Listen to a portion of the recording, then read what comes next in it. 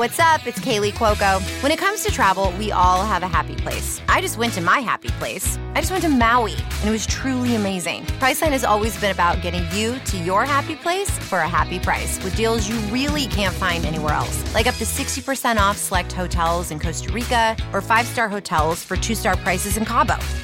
Go to your happy place for a happy price. Go to your happy price, Priceline.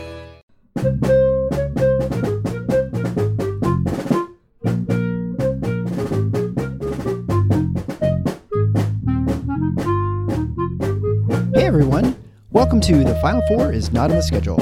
I'm your host Eric, alongside with expert analyst Rod. Thanks for joining us on the best MSU basketball podcast featuring in-depth recruiting, game matchup, and post-game analysis. We dive deep to give you the best tools to enjoy the Spartans and impress your friends and family.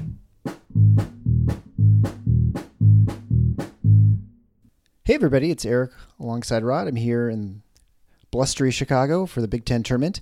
We've had a couple interesting games. We're recording this after the Iowa-Ohio State game, so before the evening session.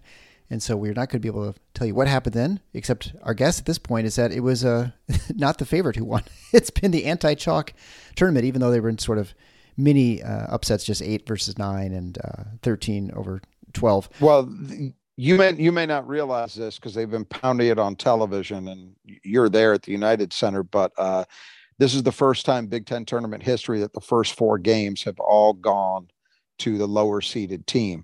And the next game we've got up, which, as you say, we haven't seen yet, is Penn State against Illinois. It will not shock me if Penn State wins that game. I'm kind of expecting them to.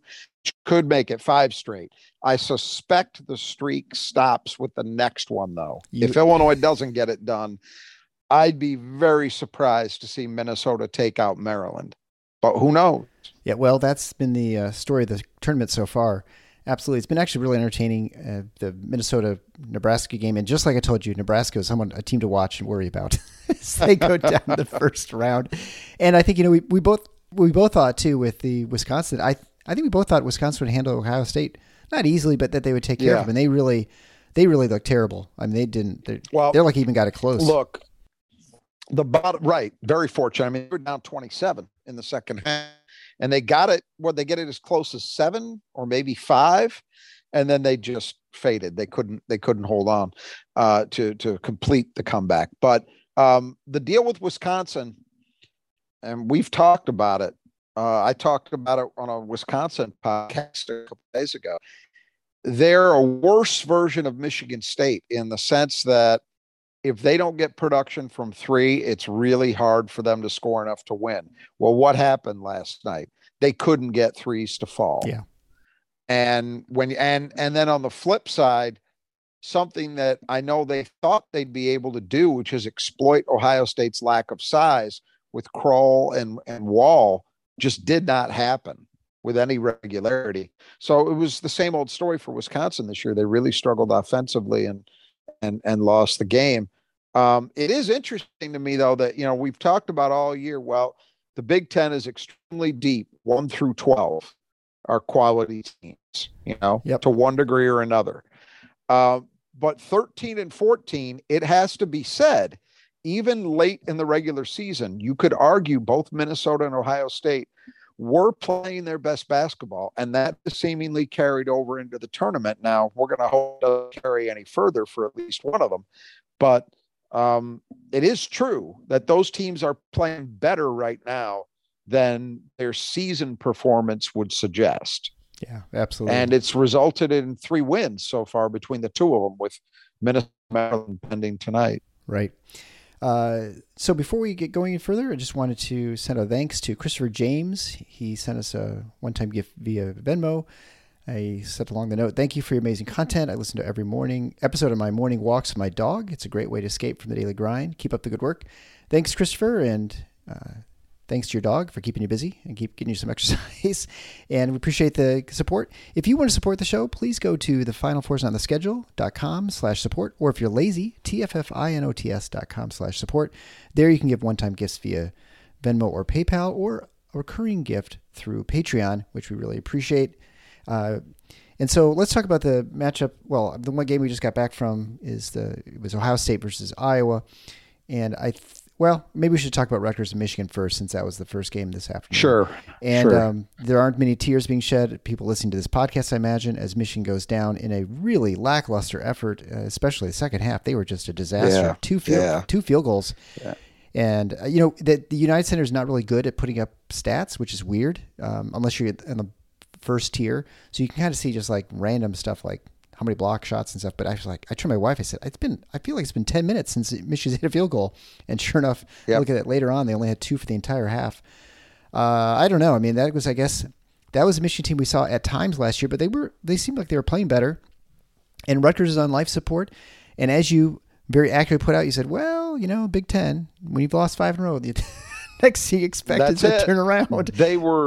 They were due for a turnaround. Now, I do think Rutgers played well defensively. And that's been a problem lately for them too, is I don't think they've been since, what's his name? Their power forward went out. Yeah. Since Mag went out, I don't, the offense has been obvious because they've just been god awful, but I think they've slid backward defensively without him too. So today it was very interesting, and they did it often with a 4-guard lineup. That helps when 2 of your guards are each 6'6", the way Mulcahy and McConnell are. But still, 4 guards, and then usually Omarui at center. Sometimes Wolfolk, who had a good game too off the bench. But very impressive defensive effort. And then in the second half, they got some shots to fall. I mean, they had 1 3-pointer in the first half. I don't know what they ended up with, but I'm thinking they probably hit another 4 or so. That seems right. In the second half, which doesn't sound huge, but they were all big shots. They were all shots, it seems to me, at least anecdotally, thinking back on that game, it seems like when they hit them, they were at points where it felt like the game could tilt one direction or the other. And just always kept happening in the Rutgers column. It was impressive. I mean, I think that a really good defensive effort. They got enough offensively. And Michigan, it's kind of a disaster there. I think that what has to be very disappointing for them, I think was really decisive in this game, is that Kobe Buffkin, who's been fantastic. He's been there. I would imagine whenever they do their team banquet or whatever, that Dickinson probably will be named team MVP. But in my mind, it should be Kobe Buffkin. I think he's been their best player. Yeah, because he does it at both ends, which you can't take for granted since a lot of their guys are frankly awful defenders.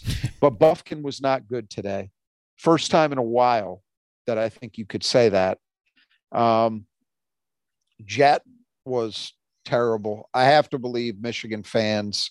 The biggest moment of that game, and the one that was emblematic maybe of a lot of their season, was that missed free throw. Rocket Simpson missed the free throw. Nobody else from Rutgers on the lane. Right. And no one from Michigan moves. He just cuts in, scoops up his miss, and lays it in. I've never seen a free throw that someone rebound their free throw that easily and score. Not at the college level. No. You'll see that in a junior high game. I'm serious. I mean, it takes that level, but a lot of people, I'm sure, are screaming at Dickinson, and I believe Reed was in the game at that time too. I think they were going with their Twin Tower look. But if you looked at it, it was those guys both had screened off. Rutgers did have guys on the line. My bad, because now I remember they did. Their 2 big guys at least screened guys off. It was Jet. Jet didn't move. No, he didn't move. And McDaniel didn't do anything. Right there. Yeah. And McDaniel too, but I'm gonna stick with Jet. Because I just every time I see him play in these games, and I just go back to having to listen to Gus Johnson with his Jet with 2 T's nonsense. and then you watch this kid, and look, he's a kid who has talent offensively, but the way he plays the game is just a disgrace. And it's hard. And I use that word advisedly. It is disgraceful. And it is hard for me to understand how his father, being the player he was, Juwan was a very good defensive player and a guy who played hard all the time. That's my recollection of him. And that guy is then your coach. And this is his kid. I will never understand it. But I think for Michigan fans, the Jet experience is probably a one and done.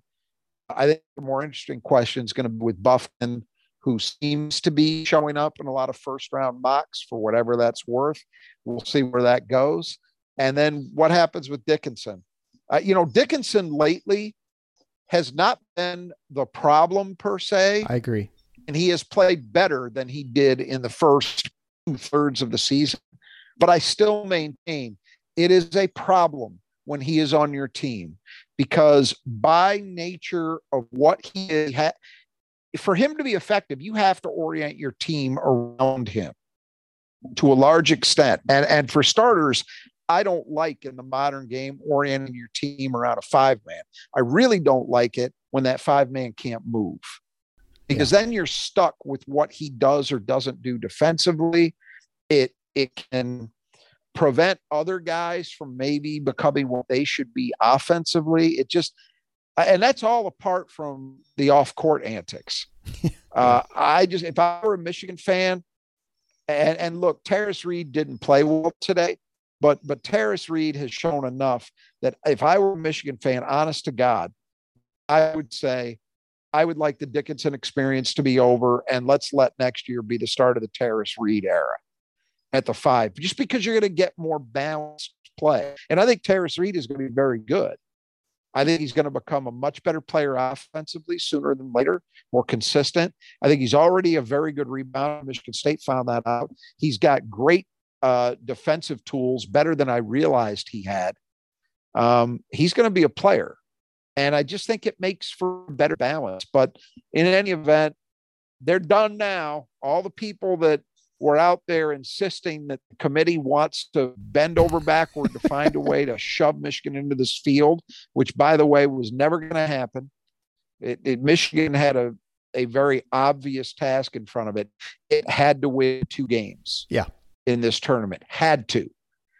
Today was not going to get it done, but it's all a moot point because they didn't get it done. They got their asses handed to them in the second half. And so I guess for all the Michigan State fans that have worked up a healthy dislike for Steve Pikiell in the last 2-3, maybe for at least a day, he got back in your good graces. So it'll be temporary, I'm sure. So the second, then just real quick, then, for just the other end of it, Rutgers, I think, actually really needed this game too. I think I think so now. Too. Yeah, I agree. That would be my assumption. They play Purdue tomorrow.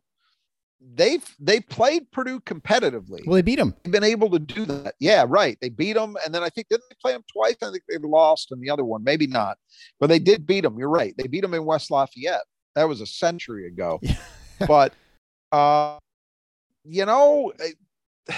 it's kind of hard to imagine this Rutgers team, the way they're playing now, being able to score enough points to hang with Purdue. But, the one advantage they've got is sometimes, not always, but sometimes this thing, you watch these quarterfinal games and I think it feels like the team that's got a game already under their belt is able to play a little bit more loosely. They're a little bit more dialed in, and it can take the team with the bye a bit to settle in. And sometimes that costs them.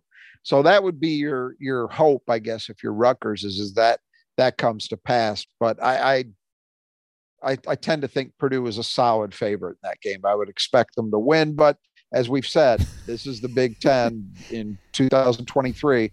Who knows? Yeah, we haven't had any favorites win yet at this point as of this recording. Not yet. Yeah. Yeah, and so the more surprising one, I think, was the fact that Ohio State, not only they beat Wisconsin, which was not super shocking, but the fact that they beat Iowa. And, and again, you look at that, you're like, well, Iowa has not been playing great. They had that amazing game against Indiana, which is kind of inexplicable because they basically lost to Michigan State and then won on sort of miraculous ending. And then they had sort of thrown a bunch of stink bombs at the end of the season too, to close it out, losing at home to Nebraska. So in some ways, I guess you could say it sort of was who they were. So I don't know. I mean, Michigan State gets a team that's played 2 games already, but Ohio State they're they're playing better defensively, I think, than they've been before. They're really super active hands, and I don't know if that was Iowa partly facilitating that by dribbling in too deep and just having some lazy passes, but I think some of it was just Ohio State's activity level was better than it's been recently. I would agree with that, but I think the other thing that's happened, this is going to be really important, because it was a factor in the game at Breslin just a few days ago. The other thing that's really important, I think, is that Ohio State is out of necessity forced to play a small ball lineup a lot. And when they have that lineup in, they seem really aggressive in terms of their activity level, at least to my eyes they had. And I don't think teams have been able to make them pay for it enough. You know, Roberto had a good game, but I didn't think he dominated when Ohio State had Eugene Brown on him. Nope. You know, so this is the thing, and we'll return to this subject in a minute, specifically into the Michigan State element of this. But I think it's personally, having seen this now, two straight, you know, in multiple games now, I think it's a mistake to try to think that, well, we're going to play our big guy against their small ball lineup, and we're just going to try and pound it into the blocks offensively and take advantage of them, figuring they can't match up. I don't think that's a wise decision. The advantage that Michigan State has over most other teams in the Big Ten, maybe everybody, I'd have to think about it, is Michigan State can play a small ball lineup that not only isn't unorthodox for them, but might arguably be their best offensive lineup. Sure. I think it is. So I think they're better equipped to match up and go small when Ohio State goes small. And they didn't do a lot of that at Breslin. We talked about it in the postgame. I was kind of frustrated and surprised by that we didn't see more of it. And I think if I remember correctly, one of the things I attributed it to was the rotations being weird, just because for senior day, you're starting a different lineup and they could never really get the rotations back on track. Right. You know, where guys are fresh at the same time and, you know, all of that. So I'm hoping that we see more small ball looks from Michigan State. But anyway, getting back to the way Ohio State played. Yeah, I mean, they found, out of necessity, they found something that's working for them. And I think that the other thing I thought was really interesting in the Iowa game was, if you notice down the stretch run, when that game was there to be won and lost, Bryce Sensabaugh, who's pretty clearly their best offensive player, on the bench, nowhere to be found. And that is because Ohio State's a bad defensive team anyway. Yeah. They're really bad when Sensabaugh is out there. You know, and the other thing too about this game, I know it wasn't quite the track meet that we thought, but my opinion watching it, I thought both teams were still really bad defensively. I mean, there was a long stretch in that game where, you know, one team needs to get a stop and then another basket, and neither one could do it. And it was just awful defense. It wasn't just, wow, that guy just hit a tough shot. It was just bad defense both ways. But Ohio State eventually got enough breaks to win, but they may be slightly better than they were, but not by a lot. They still lack defensively, in my view. And the Wisconsin game, they were able to win that in part because Wisconsin is just that bad of an offensive basketball team right now. Yeah. They just can't, if they're not hitting threes, it's really tough for them. And you saw that in that game. I mean, to get down 26 to Ohio State, give Ohio State credit for playing better than they've been, you know, over the course of the season. But if you're down 27 to that team, you got problems. And that's how it was. Yeah. Well, in watching that game, they definitely had lots of problems. I will say this about Ohio State, though, for as much as I say defensively, yeah, there might be slight improvement, but they're still not good. Offensively, I do like what they're doing better lately. And I think a lot of it has been down to Bruce Thornton really coming on. Yeah. And playing good, sound offensive basketball. He's giving them a guy who's just proving to be really tough to guard because he can hit threes. He shot pretty well all year from distance. But I think the biggest difference has been, if you remember us talking not too long ago about Ohio State doesn't get to the line because their guards never look to get to the rim. Well, he's starting to do more of that, and he's also starting to be effective with mid-range pull-ups too. In both areas, he's using what frankly is an athletic advantage against most people he's playing against. Against most people he's playing against, he's quicker and he's stronger. He's physically put together, and he's starting to use those physical tools, get shot opportunities, good looks, and he's more of them. So that's making a big difference today. They got some really good minutes from Roddy Gale. I thought he was really good down the stretch, especially with their small ball lineups. They kind of the floor, and he was another one that was attacking, and he hasn't been doing that the whole year. So, yeah, better things in Columbus, that's for sure. All right. Before we go further, I just want to thank our sponsors of the show. First sponsor is Nudge Printing. Nudge Printing is the company run by Gabe and Brittany, MSU alums. They are Michigan-based out of Portland, and high-quality screen-printed garments, both hoodies and T-shirts, and they also do decals like for your car, your computer, cornhole, your wall. You can get all those things at nudgeprinting.com. They also are involved in the Spartan Strong effort, and so they've printed over 15,000 shirts for Spartan Strong to help with the shooting victims from the Michigan State incident on February 13th. They also print our stuff, so if you want to get a logoed shirt or hoodie, you can go to finalfoursontheschedule.com/merchandise. There can link you to our selection. From there, you can also get to all the rest of the stuff that Nudge Printing offers. You can also get other schools, both in the state of Michigan and outside. You can check out all the schools. There are, I think, like 70 or so. I think you can find out anything there, and it's all available and free shipping, highly regarded. I know they have like over 1,000, I think, 5-star reviews. You can go to nudgeprinting.com, and on the coupon code at checkout, enter in Final4 to get 20% off your order. Also, I'd like to, it is spring and it's rainy season coming. And so if you do not have your gutters taken care of, you are going to have all kinds of problems. Or maybe you have gutters that just cause you all sorts of issues like mine. If you need them cleaned, if you need them repaired, if you need them replaced, talk to the brothers at Just Do Gutters. And the name of the franchise is exactly what they do. They just do gutters. They specialize in it. They do a great job. They're professional. They're fully insured. They'll get things done quickly. Kurt Stauffer and his team over on the west side of the state in the Grand Rapids area. It's all the way out to the Lakeshore, down to Saugatuck, up to Rockford, out to Lowell. If you're in that area and you need work of your gutters, or you want someone to check it out, and you can get 10% off if you contact Kurt at kurt.stauffer@brothersgutters.com. That will be on the show notes and the podcast player, so you can see that. And so if you don't have to write that down as you're out for your walk with your dog.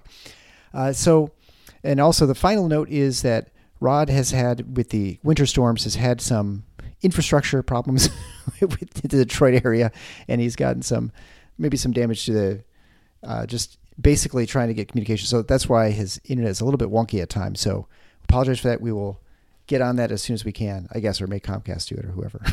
So, yeah, we'll get on that with DTE and Comcast Xfinity. If nothing else, we'll get him out. Well, yeah, we'll get you out there trimming some trees, Rod, and then good luck to me. Yeah, yeah. My neighbor could use that, believe me.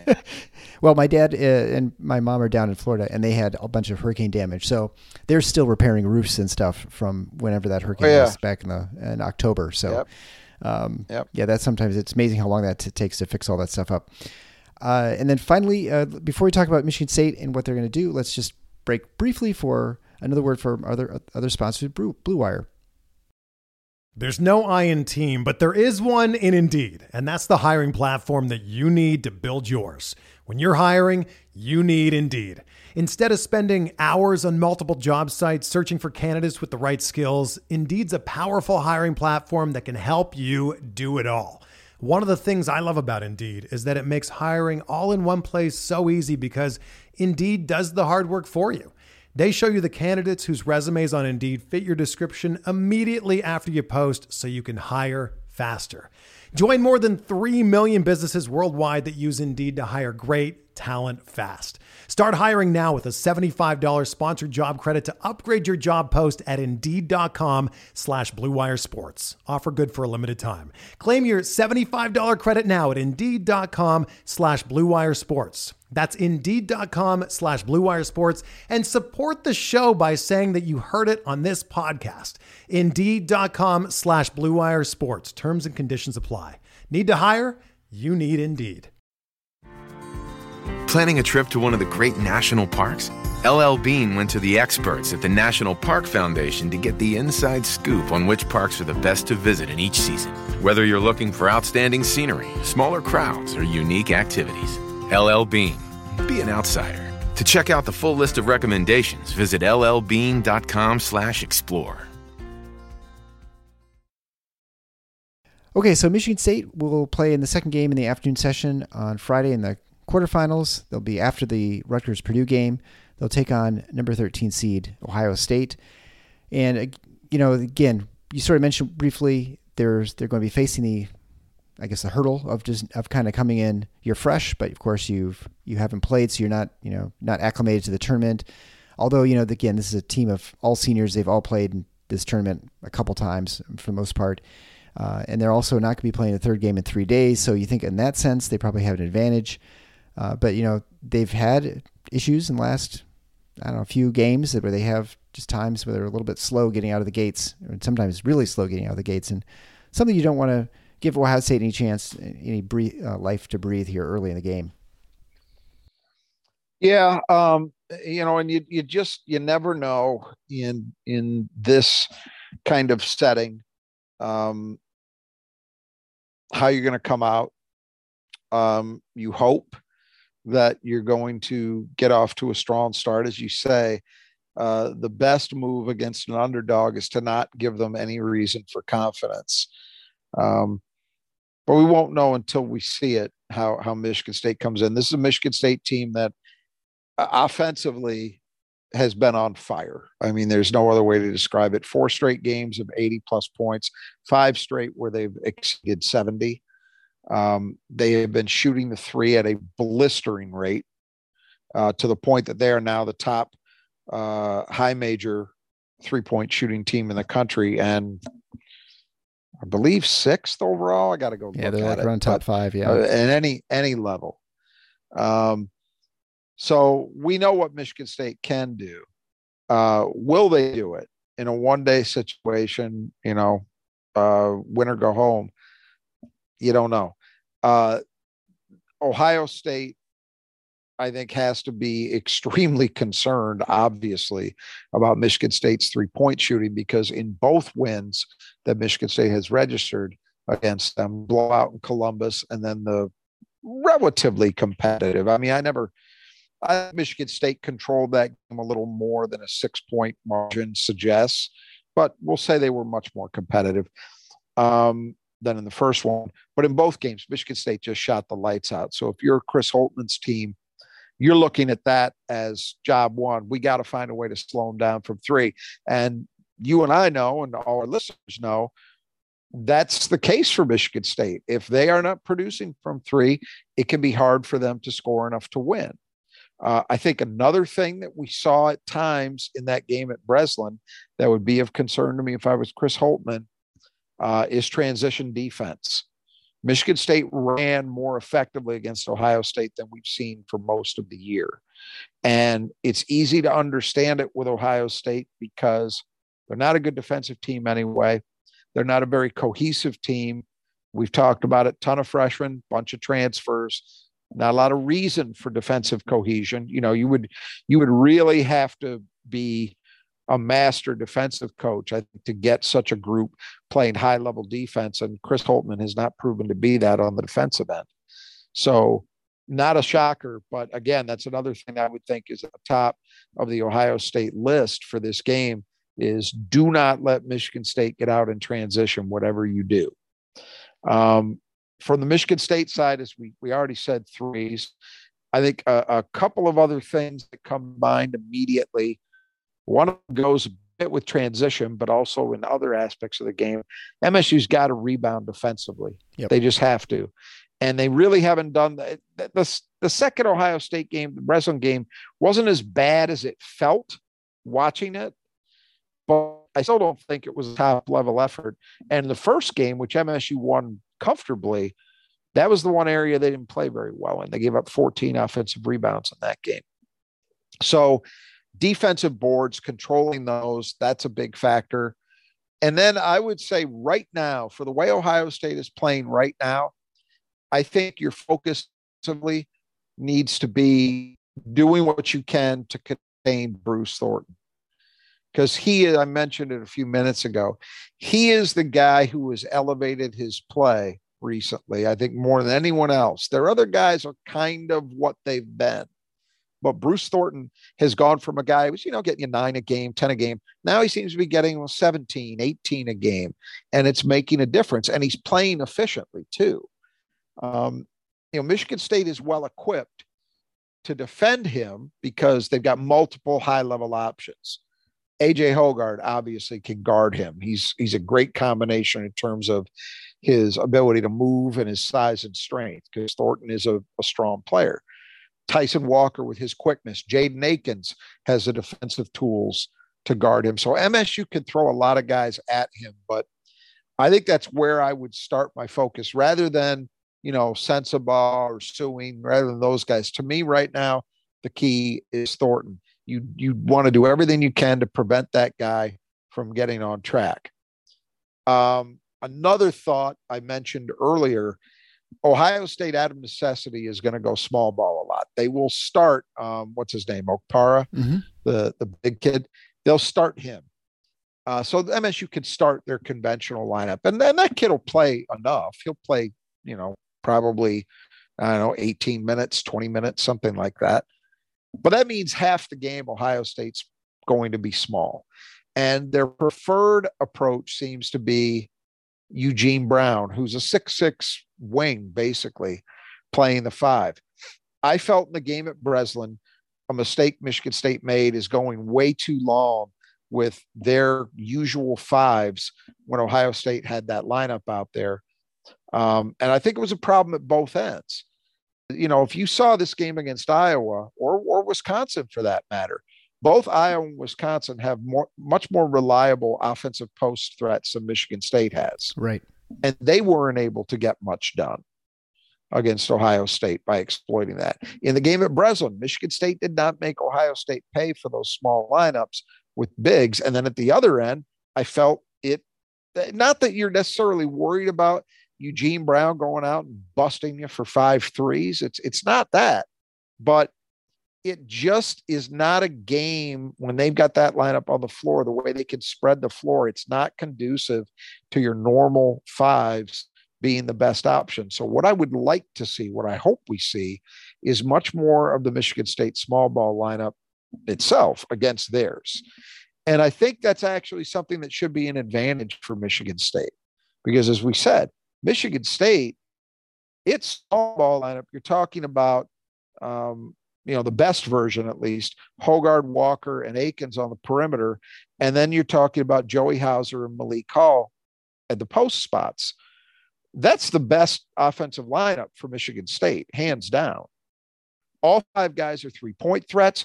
All 5 guys can pass. All 5 guys can handle. All 5 guys can basically do everything you need to do offensively. And if you're playing an Ohio State team that doesn't have that big post-up threat, which they don't when they go small, I don't think you're facing, not only are you not facing problems defensively, I think you might actually be better off defensively against that group going small. Sure. Yeah. So makes sense. I will see how that goes, but that playing that lineup has been part of what has led to Ohio State's success. I think I've noticed the games that I've watched lately, they have been just, it's not so much what Brown is doing himself, but it's the way it changes their dynamic. Their spacing's been much better. They've been able to spread the floor, and that's allowed guys like Thornton and even Likely to some extent, and Gale and Sewing to penetrate much, and Sensible too, to penetrate much more than they were, much more consistently. And that's where I think Ohio State is having more success. And that's also helping to get a lot more driving kick opportunities, where guys like Sensible and Thornton and McNeil are really hurting teams with their 3-point shooting. So I think Michigan State's got to think about matching that. And I think they're uniquely among teams in this conference to do so successfully and be in a position where they have to feel like, well, but we're giving up, X in order to do it. I don't think Michigan State gives up a whole hell of a lot. Yeah, no, I agree. That might even be better in some ways. Yeah, the couple things you point out too, I suppose you be concerned. So one thing, for when Michigan State played in East Lansing, they had 4 points between Sissoko, Kohler, and Cooper, to your point, that they just weren't really able to exploit. And offensively, you wouldn't expect that. And I would say, watching Ohio State the last 2 games, they are very aggressive when they don't have a part in there of doubling and coming hard, and it puts a lot of pressure on the big man to unload it real quick or recognize that double's coming. And that's not something that I see as a huge strength for Sissoko and Kohler. Now, maybe if you just tell them, just plan it when you get the ball to not actually usually attack. It's almost like a decoy, and you go out and hit a shooter maybe. I suppose that could be something, but probably the easy thing is just to go to the straight 5. The only concern you have there is, I feel the one thing Michigan State has not been as good at when they go to that small ball lineup is they've been really getting punished on the boards on the defensively, and they're just not as good. And I don't know if Joyce is better coming off as a 4 defensively rebounding than when he has to play the 5. I'm not sure, but maybe because they're not used to playing that lineup as much. You were right about that, but I'm telling you, I don't know that with this matchup, I don't know that I believe that's enough reason, and nor do I believe that MSU playing the 5 really settled that down very much. I think that I would still take my chances, but it is a fair point. The small lineup got absolutely crushed at Michigan. We know that. So that's one fairly recent example of where it didn't work in that phase of the game. And it's a critical factor here because, Ohio State is, and this is something else we should mention, the good news for Michigan State is it's the 3rd game in 3 days.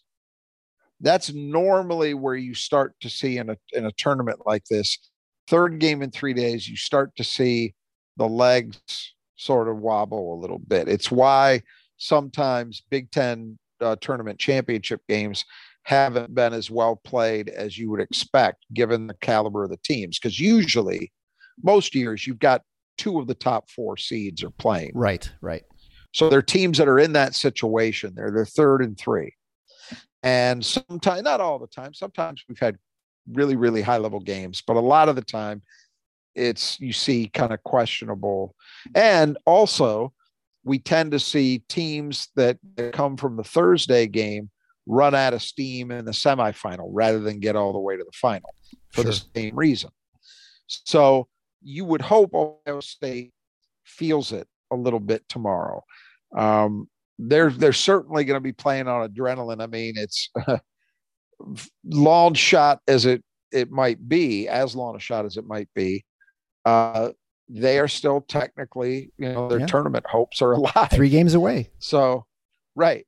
So you would expect, at least at the beginning of the game, I would expect that they come out with as much energy as they can possibly muster. But what you hope is that over the course of the game, that's lacking a little bit. They don't have as much in reserve. They've kind of, in this game too, it was fortunate that it was competitive the whole way. I mean, that game never got to a point that either team feel like they were in control for pretty much the whole 40 minutes.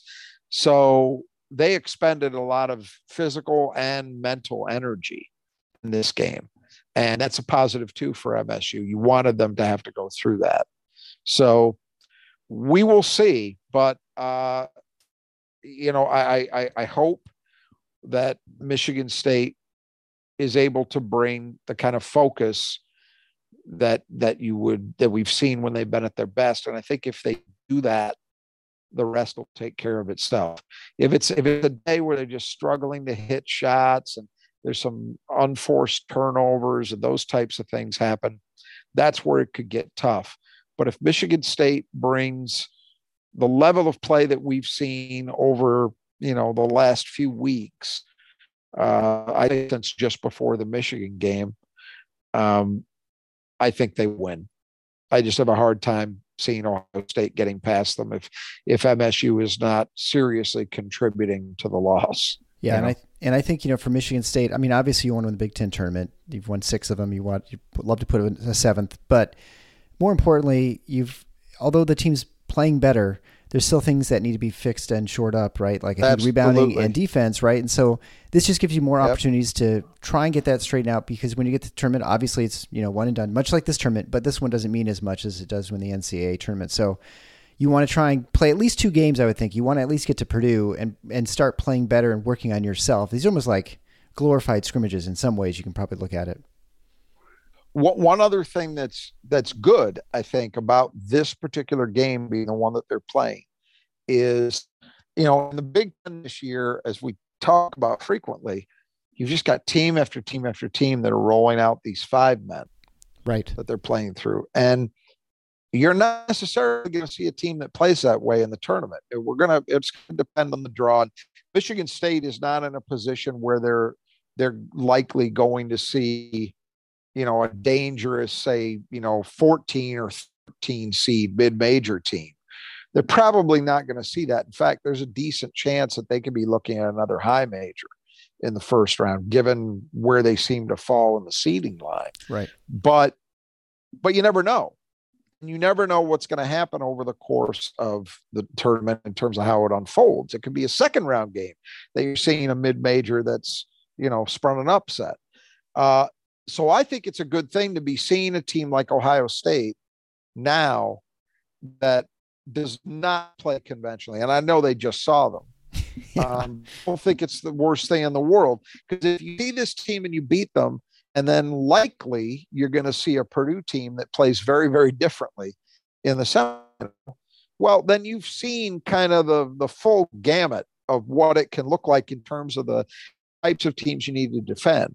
And frankly, where Michigan State is right now, kind of getting to what you were talking about, where they need to improve at the moment, in my opinion, is they've got to get the defense back to where it was. I do think there's been some slippage. And so having to face an Ohio State team that plays a little unconventionally, can test you with shooting, is now getting better in terms of their ability to go off the dribble against you, that's not the worst thing in the world. Yeah, it is weird how they're playing them. That was the last game, and now you're playing them again. Well, but that's the nation's Big Ten tournament, right? About that, and I'm glad you mentioned it, because if you remember, it was the same equation last year. Right, I believe they played Maryland on Senior Day, and then Maryland was the first round opponent in the Big Ten tournament. Michigan State won both of those games. Let's hope that history holds, but it is unusual. Yeah, and I think last year too, I think Michigan State won both games against Maryland, and so that's the classic. Can you beat the team the third time, right? Yeah, I mean it's almost identical. Right. Oh, right. Exactly. Yes. So right, you there's that cliche about it's tough to beat a team 3 times. Yes, that's true. Unless you're better. Unless you're better, and honestly, for example, the Penn State Illinois game is getting ready to tip off at or from recording this, and Penn State's won the first 2 games. That's going to be a real challenge to beat Illinois a third time. This is not, I'm not saying this means anything. Michigan State could get beat, but this is not as daunting as say that job is. Right. Yeah. When you pull off upsets to get there, Michigan State's going to be the favorite. And as I said, if they play with the overall focus and effort that we've seen over the last 3 weeks or so, I think they do win. But they need to do that. They can't come out and have that. All right. Well, we're going to get out of here so I can get to the evening session and experience the wonderful Chicago traffic yet again. So until next time, the Final Four is on the schedule. Go Green.